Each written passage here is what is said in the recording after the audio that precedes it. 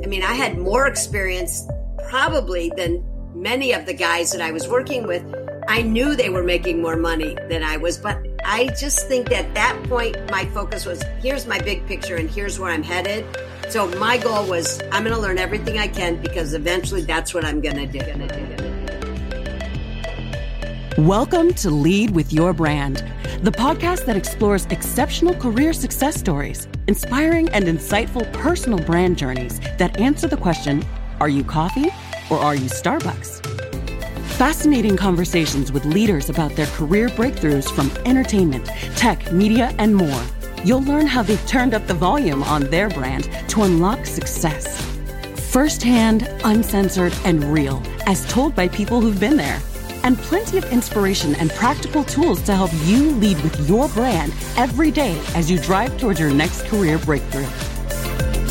And now, here's your host, personal branding expert, diversity advocate, and keynote speaker, Jason Patria.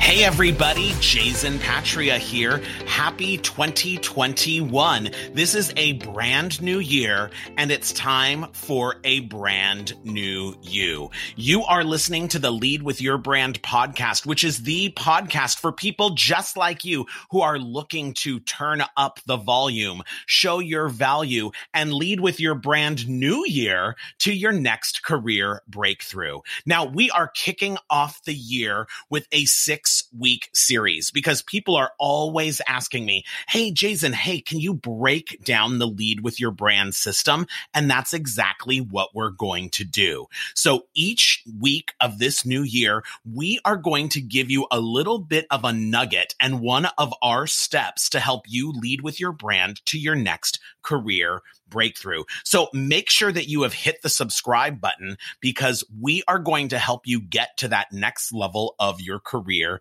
this year. So people always say to me, hey, Jason, how did you get so into branding? Well, first off, think of our world. Apple, Starbucks, Nike, we all love brands. And I have been obsessed with brands since I was a little kid, whether it was Disney theme parks or Jeep Wranglers or my current obsession, which is Mr. Turk by Trina Turk resort wear. The bottom line is we live in a world full of brands. And for years, people have been talking about personal branding, which is great. But I will tell you, one of my favorite parts about working in Hollywood for over 25 years was being able to support executives who were doing business transformations. And so often a business transformation involves a rebrand. And I remember sitting in rooms working with executives who were rebranding big television networks like Bravo and Oxygen and USA Network or the Golf Channel. And it suddenly dawned on me. Why are the people talking about personal brands always the HR people? If you were going to go and talk about a brand, wouldn't you go to the chief marketing officer and those amazing marketers that are creating consumer brands? And it finally hit me. The problem with talking about personal brand is that when we talk about HR mumbo jumbo, like competencies and job descriptions, we're really missing out on the real core because you have got to think of yourself as a product. In a world where there are thousands of people who do your exact same job, you must find a way to be more than just a commodity worker. In your career, you have to be a super premium brand that ultimately gets people to do more, contribute more, and ultimately pay you more. That's right. You have to start thinking about your salary and your increases and your bonuses as a reflection of what people feel about your brand. So let me ask you, in your career, are you coffee or are you Starbucks? Think about that. In your career, are you coffee or are you Starbucks? Because coffee is one of the world's oldest commodities. And guess what? We have been buying it for centuries and it didn't matter where it came from until Starbucks came in and got us to pay over $5 for a cup of coffee that you don't even get a refill on. That's what I mean by, are you a commodity or are you a super premium brand? Now, people tell me all of the time, oh, I don't have a brand. That's why I need to work on one, or that's why I'm listening to your podcast, because I don't have a brand. But here's the reality. We all have a brand. Every single one of us has a brand.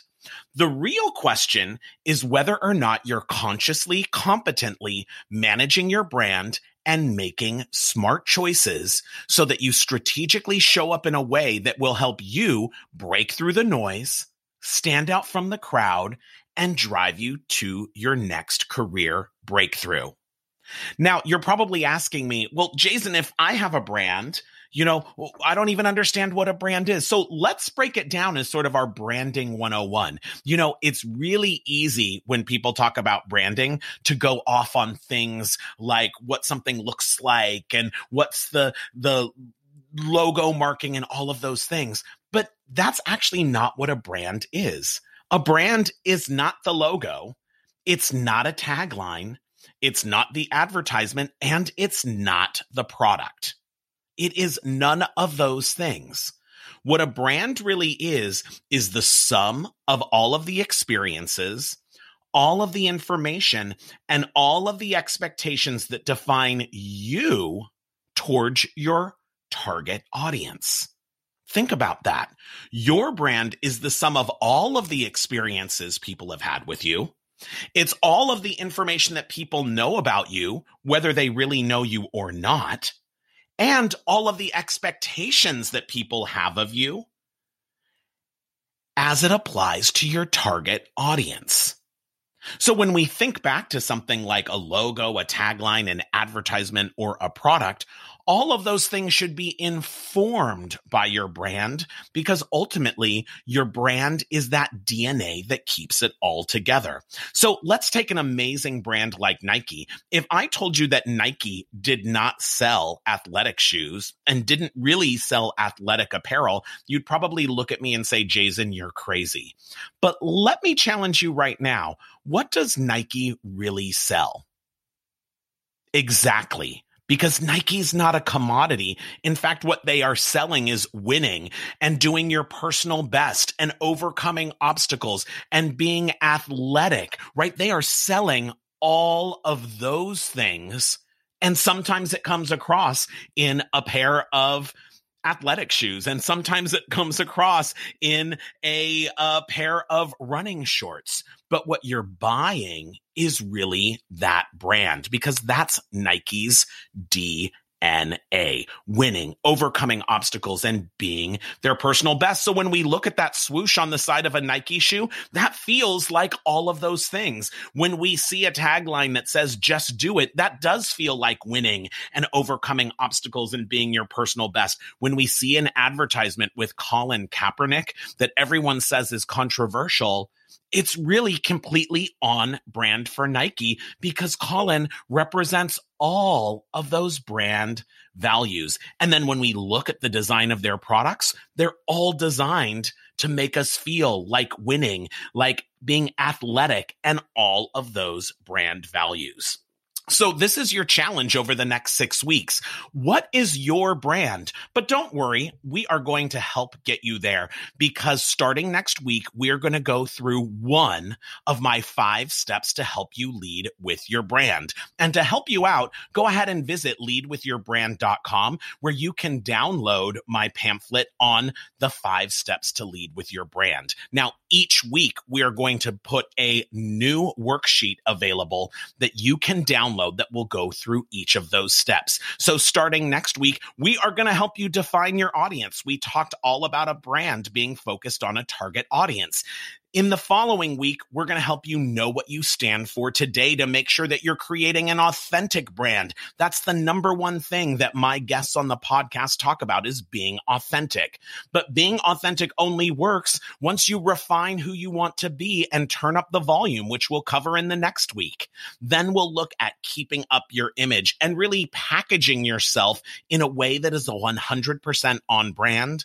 And finally, we'll close out with the 5th step, which is all all about promoting yourself, because guess what? You can have a great brand and you can have amazing performance, but if nobody knows about it, it doesn't matter. So I'm giving you this challenge to lead with your brand new year to your next career breakthrough.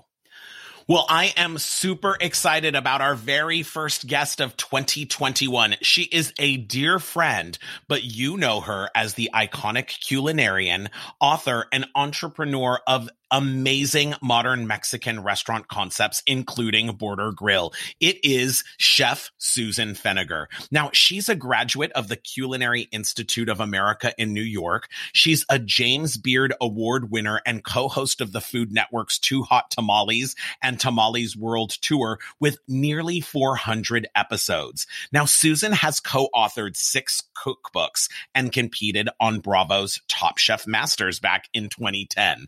Now, in 2018, Susan and her business partner were named the recipients of the 4th annual Julia Child Award from the Julia Child Foundation for Gastronomy and the Culinary Arts, marking the first women to be honored with the distinction of these accolades. I'll be back in just a few moments with Chef Susan Feniger. For over 25 years, Jason has coached, trained, and developed thousands of leaders and executives, helping them achieve their next career breakthrough. He's a featured speaker at global conferences and companies to help everyone bring their best authentic self to work, show their value, and lead with their brand every day. Get more tips and tools at leadwithyourbrand.com. And we're back, and I am here with an amazing guest. She's an iconic culinarian, an author, and entrepreneur, Chef Susan Feniger. Susan, how are you doing? I'm good. How are you? Fabulous to be here. I am so excited to have you here because I have been a huge fan of yours and all of your fabulous restaurants like Border Grill and now Socalo. And I'm just so excited to dive in and talk to you. Well, thank you. It's fantastic to be here. And my favorite thing is to feed people. So there you go. So speaking of that being your favorite thing, when you first meet people, how do you explain who you are and what you do? You know, it's so funny that you say that, Jason, because I think, for my whole career, which is long, like 40 plus years, I hate to date myself, but a long time in the business. I think when people talk to me, first and foremost, I think of myself as a cook. And, and then I'll say that and someone will say like, well, really, I don't think you're just a cook, are you? But really, I think, of course, I think of myself as a chef. And over the years, there's been this term of being a celebrity chef. And I think way back, in the middle 80s, when, they started to make chefs become celebrities instead of just, working in the kitchen, that became a term. And certainly I have had the great fortune of being able to be on TV and be, on the radio. And the best thing about that is I feel like it's given me a voice to be able to be somewhat of an activist and be able to use that, to things that are very important to me. So I see myself as a chef for sure. And, and I think as a teacher and also as someone who is a student, and that's one of the other great things about being in this industry for me is I have learned, from day one and continue to learn. And, and I think I am probably in our restaurants considered a mom, and I feel like I'm there sort of as a therapist. So I don't know. I mean, but really when people meet me, I probably, would say, yeah, I'm a chef. I'm a restaurateur. I, feel like I, try to be there as a support and teacher to many of the people who work for us. Definitely over the years, I think I have, identified as a chef. Even, after work or going to a party, I'll end up, going straight from work and wearing my chef's clothes. And it's become probably an identity. Maybe for me, it's an ease because who wants to go clothes shopping? But And maybe that's even why I ended up becoming a chef, is because I love wearing a uniform. So Susan, it sounds like your dress, or I love how you called it your uniform, is really part of your professional brand that shows up everywhere you go. It really is. I know, from my time in India, when I took a chef's jacket over there and had them make me uniforms out of this amazing Indian khadi, to now where I wear jeans that my niece has a company called Rialto Jean Project, that I wear her jeans with matching colors to my colored chef jackets. And, and so everywhere I go, I feel like it sort of is my brand, is that, I have these bracelets, I have these colored chef jackets, they match my pants. And, and I think whether I go to an event or a party, it seems like it's a fallback position that I wear that no matter what, but it's a great branding opportunity. It really is. And I've used it. Absolutely. And I know, like, when I have been at your restaurants, in fact, when I was first dining at Socolo and you came out in your chef uniform, right? It was almost like your appearance and your dress, even though it was appropriate for a chef, was an extension of the menu and the flair and all of the flavors of the food and the environment. How would you describe your role as a business person? Because you're not just a chef, you own, right, food businesses, with restaurants in Las Vegas and Los Angeles. How do you describe that? I have a business partner who's also a chef. We were basically both cooks when we decided we wanted to go in business together. We had no money, at all. And it was just like, what city should we open in? So that was sort of, interesting, as though we felt like we just owned the world, which was, a fantastic thing 40 years ago to do. Now, we've been business partners now 40 years, which is amazing. That's longer than most marriages, right? What happened is a lot of it came just from seat of our pants, just really, how do you, if you're doing this much in sales, how much can you spend and still make a little bit of money? And I think that's been our philosophy all along, which is, what are the important things to do? Which is, I believe from day one is to respect the people that work for you, to work really hard, to make sure you're a respectful, caring leader. But you need to be able to figure out how to make money. And in this business, I think one of the things I learned when I was in culinary school was that it was something like 90% of the restaurants that open fail in year one. And, after that, it just continues where people fail. And you do hear that, as many people think, wouldn't it be great? I love to cook. Wouldn't it be great to open a restaurant? And exactly what you said, Jason, which is that it's so much more than just being a good cook. I mean, that's almost the easy, fun part of it. What's the challenging part is, how do you understand the business? How do you take a business that has very low margins and be able to watch labor costs, food costs? How do you motivate people? I think that's what being an entrepreneur is. And in this industry, you also need to add to that, you need to know how to cook. And you need to love food. Exactly. And I think being, authentic and genuine for me is a really important part of what we do and why we've been able to be around for 40 years. Not that we haven't had our ups and downs. We have, for sure. And so, Susan, take me back a little bit to the beginning, right? When you think back through your 40-year career as a chef and restaurateur, what have been some of the big career breakthrough moments for you where you really felt like you got to the next level? I started in college and had different odd jobs, and I was studying economics and business, and I got a job in the cafeteria there, breakfast and lunch and dinner. And breakfast, I was the donut maker. So I learned how to make donuts. At lunch, I worked in the dish room. And I remember being very blown away by the two most important people in that kitchen. This woman who was, I thought she was like 80, but she was probably 45.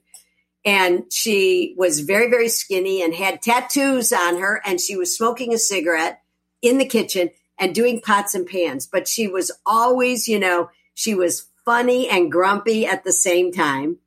And I just connected with her. And the man who ran the kitchen was a cook, probably a chef in the Army. And I worked for a couple of years doing this. And he at some point said to me, I don't know why you're studying economics, why you're studying business. You should be going to cooking school. So I convinced my economics professor to let me do my last year of college at the Culinary Institute of America if I could get in as an independent study. And he let me do that. He was my mentor and he was an amazing professor. And we did an independent study. I got into the Culinary Institute because the cook that I worked for wrote me this great letter. I got in and I did after my 2 years at the Culinary Institute in Hyde Park, New York, my final project for my professor in econ was to design a restaurant. It was a vegetarian restaurant and I had to do the projections and the Excel sheet and everything. And that was a huge moment for me, for sure. I think another really important change in my career, Jason, so all my training was in French kitchens, from New York. Then I went to Kansas City and then I went to Chicago, all moving and working in great restaurants. Then ended up coming to LA and I got a job working for Wolfgang Puck when he was the chef at Ma Maison before he opened Spago. And that was, also a very interesting experience. And I ended up then in the south of France for a year. When I came back, I opened up tiny little city cafe that had 9 tables. I just came from a 3-star restaurant. And 1 year after that, Mary Sue, my business partner and chef, who was a friend of mine that I had met in Chicago, moved out. And her and I were the chefs of this little restaurant. And I took my first trip and went to India and worked in a kitchen in India. And that shifted, I believe, my whole career. It made me aware. It sort of took me out of the French cooking mode and made me aware of all these amazing spices and all the interesting flavor profiles of the Southeast Asian kitchen. And that I really feel made a whole shift in the direction the rest of my career went. So I think that was probably the biggest change and the most influence that I think any part of my career had early on. So Susan, tell me a little bit about, growing up and working so long in the restaurant industry. Certainly as a woman, a woman in French kitchens back in the 70s, late 70s, was unusual. There weren't very many women. When I was at culinary school, I think there were 2 women in the class. So very different than now. Now it's like 50-50. But, it may have been, I was a tomboy growing up. And so I think I didn't really struggle in kitchens. Now, certainly I felt like I had a big picture in mind, which was that I knew at some point I was going to open up a restaurant. I mean, I had more experience probably than many of the guys that I was working with. I knew they were making more money than I was, but I just think that at that point, my focus was, here's my big picture and here's where I'm headed. So my goal was, I'm going to learn everything I can because eventually that's what I'm going to do. Probably the hardest time I had was when I was working in a restaurant in Chicago.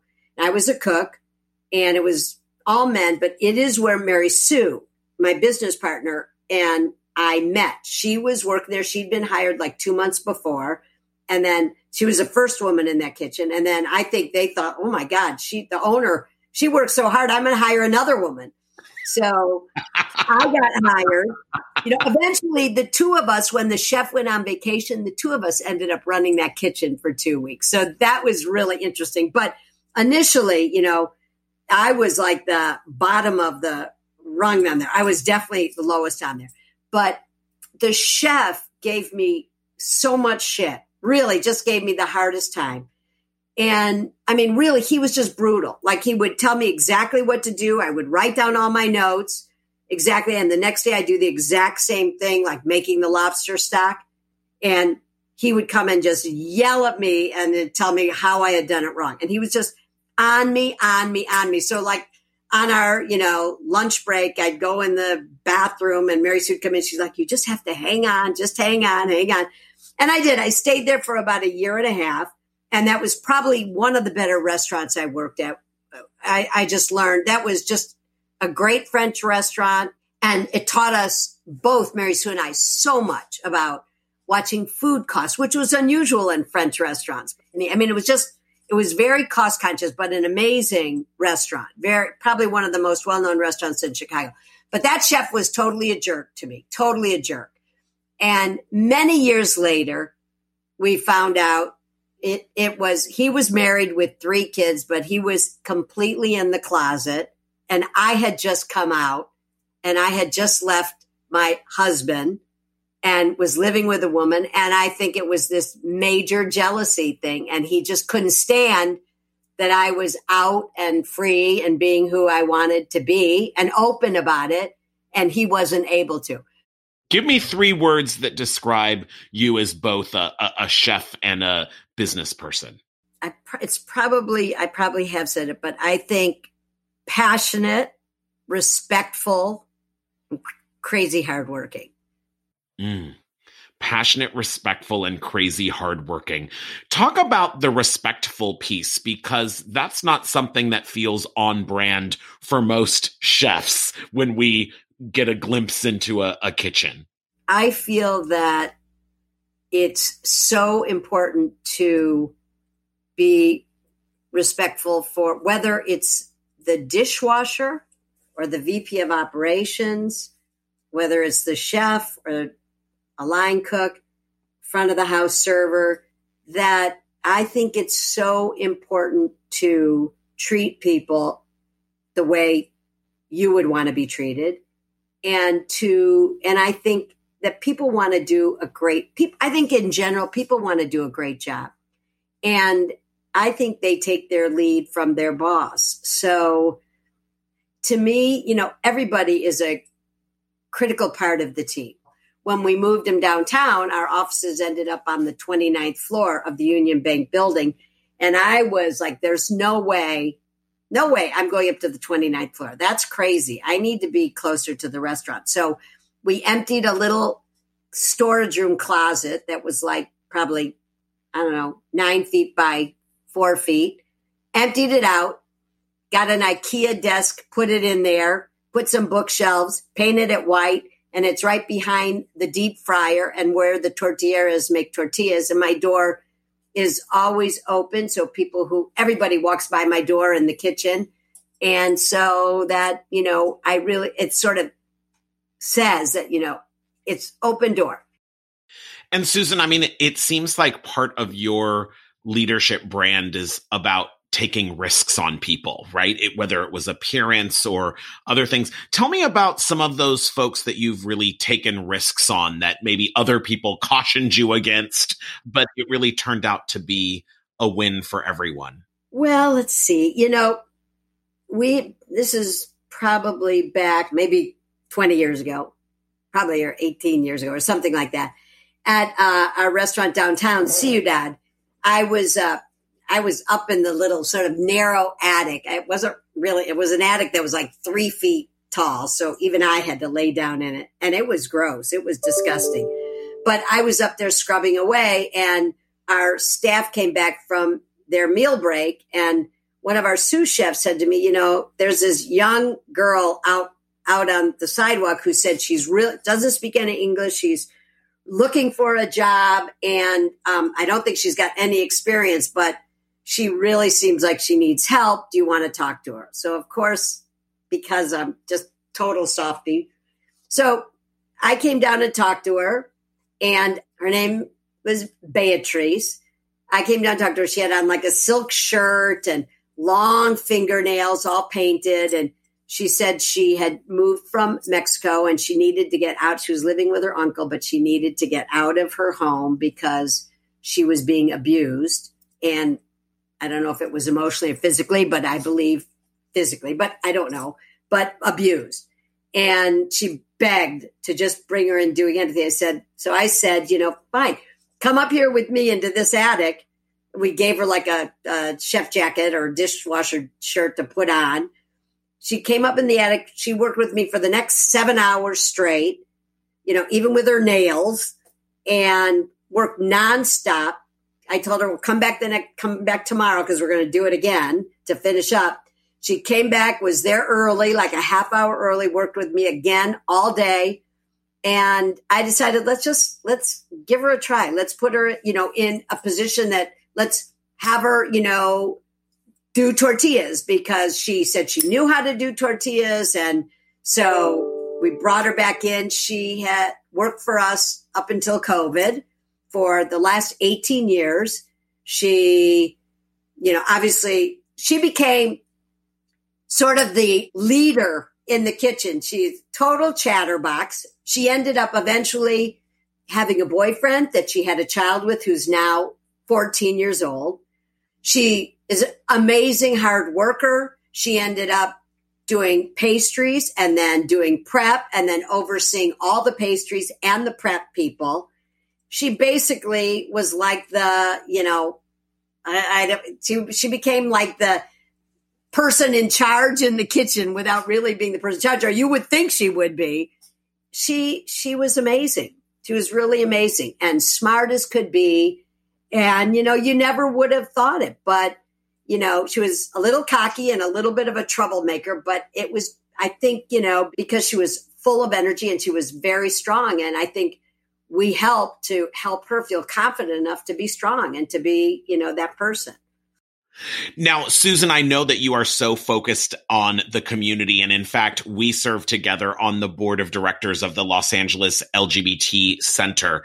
Tell me about the work that you've done there in terms of culinary arts. We just opened a new campus, the Anita Mae Rosenstein campus, about a year ago now. And I felt it would be so exciting and really a valuable tool for youth and seniors to create a culinary program so that they had an opportunity to work together, so they could learn a skill, but also more important is to create a family, which is what the restaurant business and the kitchen does.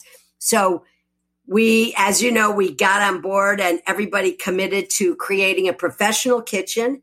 And what we have there is a culinary program where we take about 12 students at a time and they go through a 12-week training program, and then we place them in restaurants around the city. And it's an unbelievable program, and it has become the heart and soul, as kitchens do in people's homes and as they do in restaurants. The kitchen becomes the home and the lifeblood for so much. And that's why I love the culinary program that we have at the LGBT Center in Los Angeles. Amazing. Absolutely. So just some quick final questions for you, because we're talking all about brand. What is your favorite brand as a consumer? What can't you live without? Converse tennis shoes. And why? I have where all of my chef friends were all wearing, clogs or Birkenstocks or something. I never did. I always wore Converse tennis shoes. I have all my life. And now I know why, because Kamala does.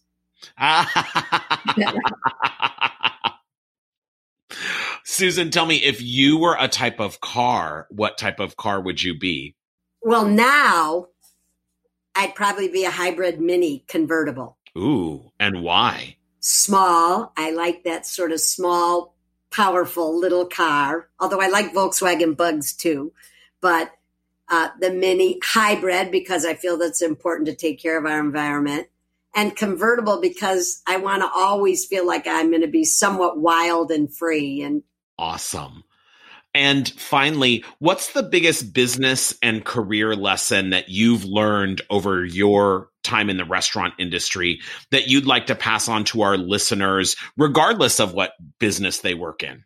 I mean, I have to say that I feel very fortunate, really lucky to have somehow, I don't know how, but somehow picked a career that I'm so passionate about, that I feel like, I've been in it 40 plus years, And I still feel like I'm learning all the time. I feel like, even opening a restaurant now, the thrill of it, the excitement, it's creative. And so, I still really love what I do. So I think, if one is able to figure out what they're passionate about, more than will I make a lot of money, more than, and not that that's not important. I mean, obviously it is, but I think passion about what you're doing is what has kept me, I feel like, has kept me young and excited and wanting to stay working. So, I mean, I think passion about what you're doing is really important. Well, Chef Susan Feniger, it's been a pleasure sharing your passion today. Thank you so much. Thank you, Jason. It's great to be here. Always wonderful to talk to you. And we'll be back in a few minutes with my final thoughts. Are you tired of not being recognized for your work? Are you ready to rise above the rest and accelerate to the next level? The Lead with Your Brand Career Breakthrough Mentoring Program will help you take control of your career, develop your own unique brand, and catapult you to a whole new level of success. You are a top performer, and the Lead with Your Brand Career Breakthrough Mentoring Program is what you need to get you there. Visit leadwithyourbrand.com to learn how. Well, I don't know about you, but I just loved talking to Chef Susan Feniger. The reason why I wanted to kick off the year with Susan was because as a chef, she lives her brand and leads with her brand every single day. You see, a brand can't just be a marketing slogan, people. It has to be the DNA that drives your actions and behaviors. So when Susan walks through her restaurants and interacts with her guests, she is authentically on brand. And when she steps back into the kitchen, you heard about how she runs her kitchen. It's completely on brand for her. And in fact, even how she dresses in and out of the restaurant is quintessentially on brand for Susan. And that's what we're going to look to do over the next 5 weeks. We are giving you the Lead with Your Brand New Year Challenge starting next week. We are going to help you define your career audience. Remember, the definition of a brand is that it is all focused on your target audience. So next week, we are going to help you deep dive and identify who your super fans are. Now, remember, go to leadwithyourbrand.com so you can download our 5 steps to lead with your brand. And we'll see you next week as we lead with your brand new year. Now, I hope you've enjoyed the show. Make sure that you take a moment to leave a comment and rate us. I'd love to connect with you on social media. You can find me at Jason Patria on all platforms. And remember to catch me on LinkedIn for the latest on how to lead with your brand. And remember, in your career, are you coffee or are you Starbucks? Don't be a commodity worker. Make sure that you are leading with your brand new year as a super premium brand. You've been listening to Lead with Your Brand, the podcast that explores and uncovers exceptional career success stories and inspiring personal brand journeys with your host, personal branding expert, diversity advocate, and keynote speaker, Jason Patria. Remember to subscribe on iTunes or wherever you get your podcasts. Visit us at leadwithyourbrand.com.